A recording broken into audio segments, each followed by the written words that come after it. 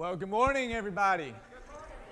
We are going on a summer road trip, and I hope you are just as excited as we are for the summer road trip. I also am sure you've never seen somebody preach in a hat and a fanny pack before like this, so you are in for quite a morning and quite a series. You are going to be blown away at the things that God does on roads in your Bible.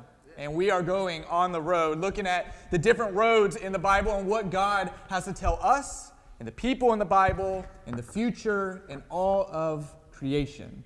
If you've ever been on a road trip, you know things can go great and things can go not so great. I remember one time actually Darian and I were both taking the boys who we fostered for a little bit. We were taking them on the road to see and meet some of our family for the first time. We were taking a drive from Arkansas to Oklahoma. It was quiet. It was smooth. Darian was pregnant. The boys were asleep in the back. It was wonderful. And I remember it for how wonderful it was. But if you've been on enough road trips, you know things aren't always as wonderful. There was another time I remember Darian and I on the road. This is whenever we first got married, and we lived in Oklahoma, went to school in Oklahoma, and I had little gigs at different churches, different places that needed a speaker. So this one was in Texas. I drove a truck.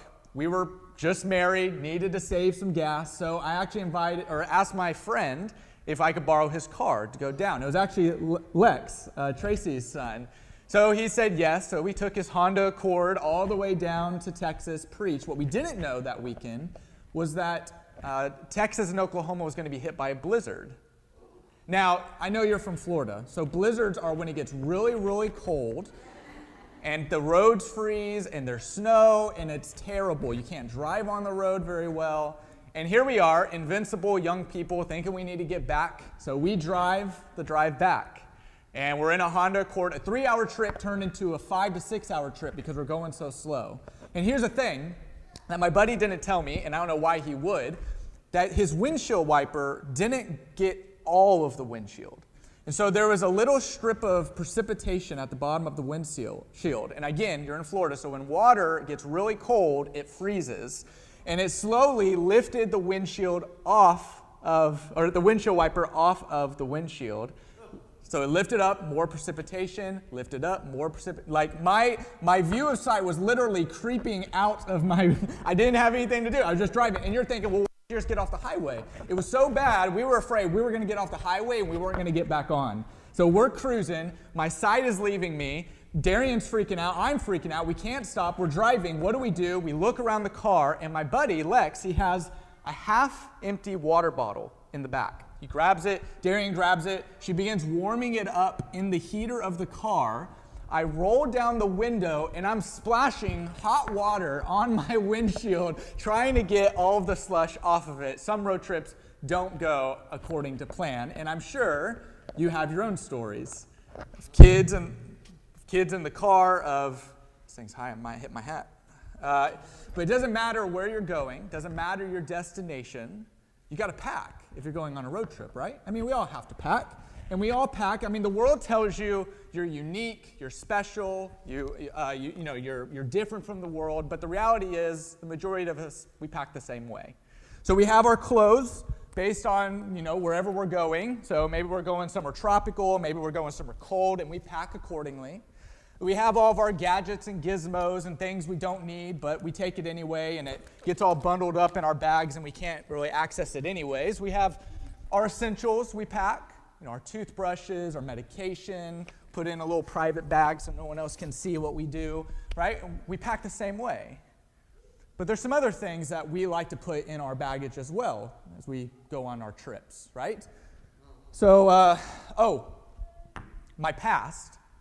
I'll definitely carry around my past, right? The things that have happened in my life, like the death of that loved one, can't seem to let it go, just haunts me. Or the miscarriage that we had. I can't seem to let that one go. Or some other thing that happened to us, maybe a divorce you went through. The kids are all over the place. Your relationships are all over the place. Yeah, gotta pack our past. That has to be in there. while we're talking about it, I also like to pack my negativity. Maybe you're the same, especially the way the world has been the past year, right? It's a lot to be negative about. Negative about the state of the country, right? Man, this thing's going to the dumps. These politicians, they don't know what they're doing. I obviously have all the answers, right? So I'll just be negative towards it. Negative towards my family. They're not who I want them to be. Why can't my family just be what I want them to be? Maybe it's negativity towards yourself. Like, I wish I could control my emotions a little better. Everybody else seems to be able to control it, their anxiety. Why can't I? Yeah, that negativity, I'll make sure that gets packed. How about guilt? Anybody pack guilt in your baggage? Maybe it's of your children. Like, you raised them the best you could, and then here they are making these kind of mistakes. Did I do something wrong? Could I have been better? Could I have been more attentive? Could I have done something different? Maybe it's guilt for not speaking up. You know, there's a lot to speak up about lately. If it's masks and social distancing when the virus hit, if it's the political turmoil we were in, which one are you going to vote for? Why do you vote for that one?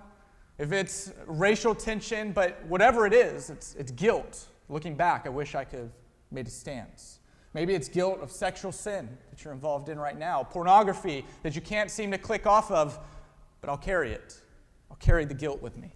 That's definitely got to come with us. And maybe none of this is yours, but you carry around expectations. Expectations about how God should work the world. Yeah, this is how it should work. God, this is how you should answer my prayers. This is what it should look like. I have the answer. Or how about this one? This is how you should be worshiped, God. Not how they do it. Not how that church does it. We know. I know. I have that expectation. I'll make sure that I carry that with me. And when oh yes, of course. Can't forget other people's mistakes. Definitely will carry those with me. The mistake of my parents, the abusive household I grew up in, the things that were said about me, the abuse of my ex, what they did to me, the abuse of my boss or my coworkers, not giving me a chance. I'll carry around other people's mistakes. You know, the nation of Israel was going on a trip one time. Their bags were packed. They had been enslaved for generations. And what we mean by that is that they were having kids, and their kids were having kids, and those kids knew nothing but slavery, knew nothing of living with a master and working your life away and watching your parents and your grandparents doing it. And finally, at one point in the story, God comes in there and says, okay, it's time to go. It's time to hit the road. It's time to get you out, and we're going to deliver you. I'm going to deliver you to freedom, deliverance. And do you want to know where the majority of Israelites' problems originated from? The baggage that they brought along the trip with them. The baggage they carried. You know, they remembered their past. They remember what it was like to be raised in that place, and they didn't want to go back. And in fact, it shaped how they viewed God. The negativity towards how God works in the world and how they wanted him to work, but they felt guilt because they knew that they were the reason, and their generations before them were the reasons they were in these circumstances. And they had expectations. Well, maybe we can just deliver ourselves. We can free ourselves. Their bags were packed. It's time to go. It's time to go on a trip, God. We're ready. You know, there's a Jewish tale that parents would tell their children hundreds, thousands of years ago. It's of a young merchant named Yankel. So Yankel, he would carry his wares from town to town. Everywhere he went, he carried his burdens with him. And one day, Yankel was on the road, and a wagon passed by, and the owner of the wagon recognized Yankel and invited him in. So Yankel gratefully agreed, jumped in the wagon. It was moments later, the wagon owner recognized that Yankel was still carrying all of his burdens with him. Yankel, why don't you leave that unnecessary baggage behind? You don't need it anymore. And Yankel says, no, I don't want to be an issue. I don't want to be a problem. It's okay. It's fine. Yankel, you fool, the owner of the wagon said, my horse is carrying everything in this cart, whether you're holding it or not. Now stop carrying around that unnecessary baggage. You don't need it anymore. You see, until the Israelites saw that the Egyptians were dead, they didn't believe they were truly saved. They worried that their former masters any moment would come back and enslave them and take them back to where they belonged. And because they didn't feel saved, it was as if they never were redeemed. They were enslaved even if it was by their own minds.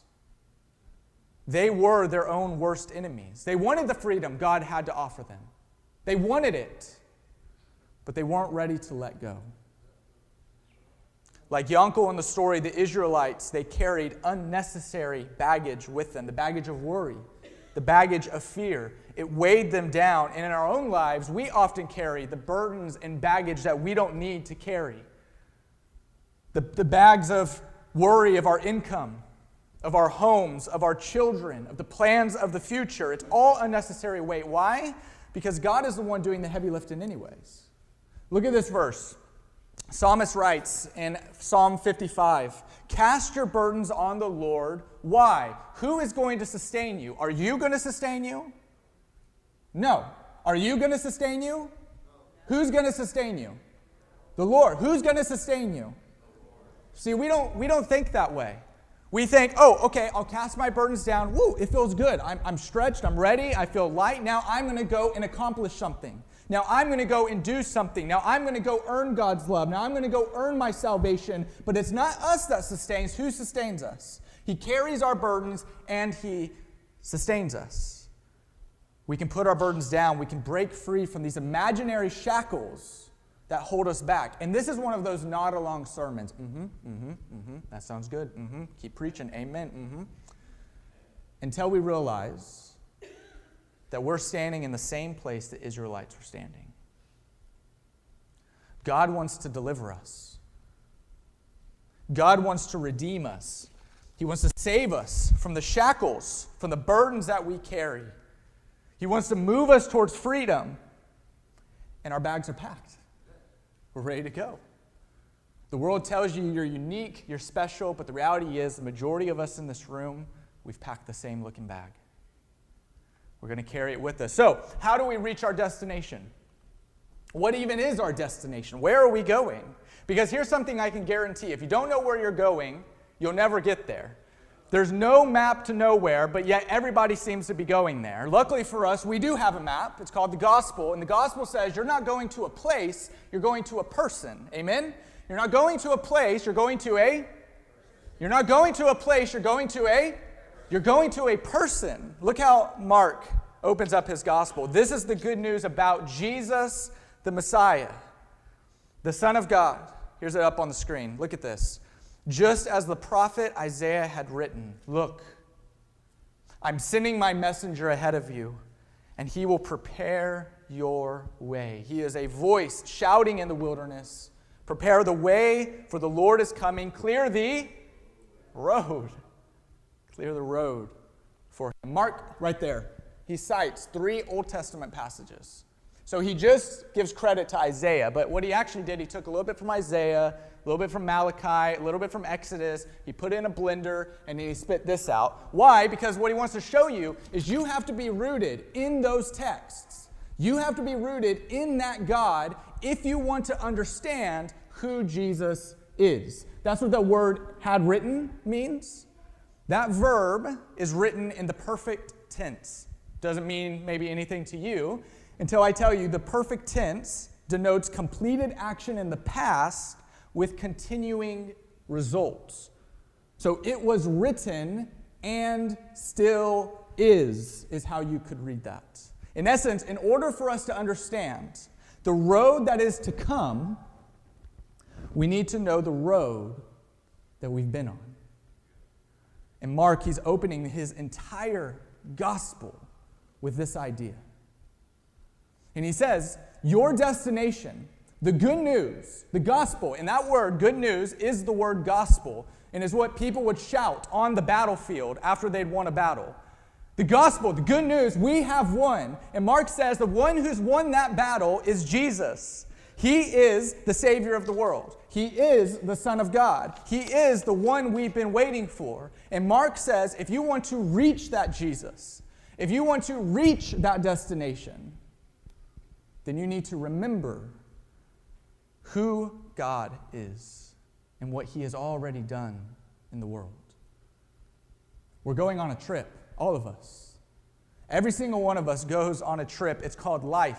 It's called purpose. It's called meaning. Our destination is Jesus. He is our promised land. He is our liberation from exile from God. He is our freedom from the shackles. And if I want to find fulfillment, if I want to find Jesus, I have to go on that trip towards him, and my bags are packed. I'm ready. Let's go, God. I'm ready. Here we go. Right? You pack your bags, don't you? No. I got this. I don't need help. I've been carrying this my whole life. I can do this. No. You don't understand. I need everything in here. I need it. These are essential. I can't put these things down. Like God, what are you going to do with my past? What are you going to do with it? The things that have happened to me. How am I supposed to just let that go? The pain that I felt. You want to know what God says in Isaiah? He says, forget all of it. Forget it. It's nothing compared to what I'm going to do. I'm going to do something new. It's already begun. Do you see it? Do you see it? It's already begun. I am making a pathway through the wilderness. Where there's dried up creeks, I make rushing rivers. I'm doing something new, and it's going to be better than anything that you pack in the past. Okay, God, I get that, but there's a lot to be angry about in this world. Like, have you turned on the news, God? You know what's happening in your world? Why can't I be angry about these things? And God says, yeah, there's a lot to be angry in this world. The world is an evil place. It's filled with evil people. But look at this. What the world means for evil, God can turn to good. The world is the pot. I am the potter. The world is the dress. I am the seamstress. Where there is a crack, where there is a tear, I am the one who can mend it together, not you. Why get so upset about things that I'm already putting into action to fix? What is that solving? That was Genesis 50:20. There it is.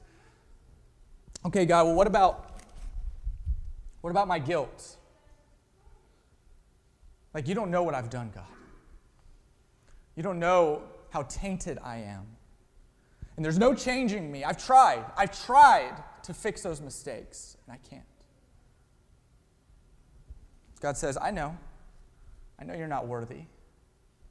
But the sin that you feel so guilty about, I am worthy, and I am powerful, and I have the power to trample it under my feet. I have the power to throw it so deep in the ocean that you can't even fathom. Okay, I get that, God, but I have a standard. I have expectations about how you should work in the world, about the way it should be, about how my prayers should be answered, about how worship, what it should look like. I have expectations. And I imagine God scoffing there and say, oh yeah, where were you when I laid the foundation of the earth? Tell me, since you know so much, where were you to know what I need and how I work in the world? You don't need that baggage. You don't need that. But what about what people have done to me? I don't know if I can forgive them. God says love prospers when fault is forgiven, but dwelling on it can tear apart even the closest of friends. This is the road that's led us to Jesus. These are the cobblestones that God has used to prepare a way for the Israelites through the wilderness and has prepared a road for you as well. The destination is freedom in Christ. And you holding on to your baggage might be the one thing keeping you from truly reaching that destination. Do you feel tired from a long life of holding up the rules of God's kingdom for other people to reach? Put that baggage down. Do you feel burdened by the shame of your current sin that makes you think you'll never change, you'll never be enough? Put that baggage down. Do you feel like you're shouldering contempt towards a world that's living worldly? Put that baggage down. Do you feel sore from carrying a legacy of failures that range from your job to your family? Put that baggage down and come to me, Jesus says. All who are weary and all who carry around heavy bags that you don't need to carry, and I will give you rest. We're on a summer road trip. Our destination is Jesus. That's where we're headed. And we might actually be holding ourselves back by trying to bring so much baggage with us along the road. You don't need it on this road trip. You won't need it. And next week, we're going to focus on a different road.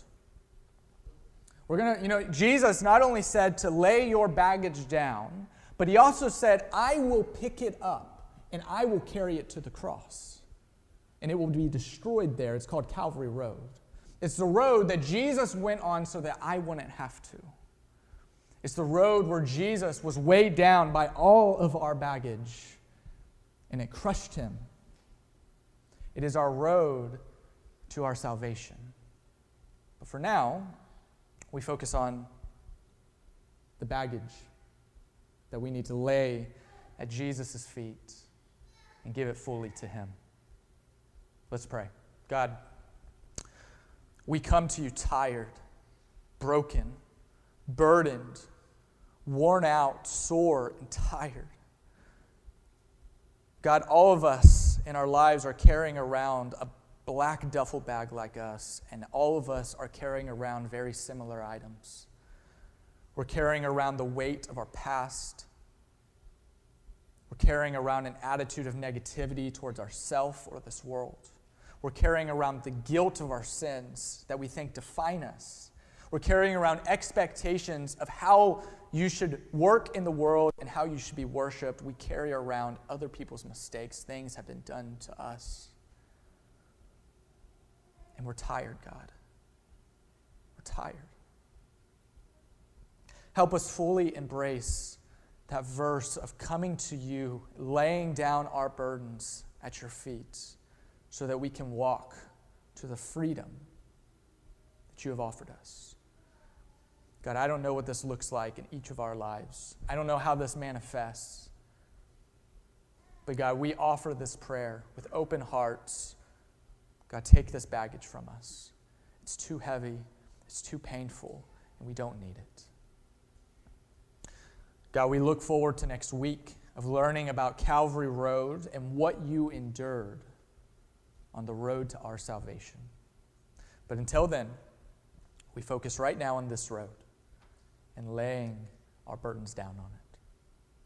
We say this prayer in the name of our Savior Jesus, who makes all of this possible. Amen.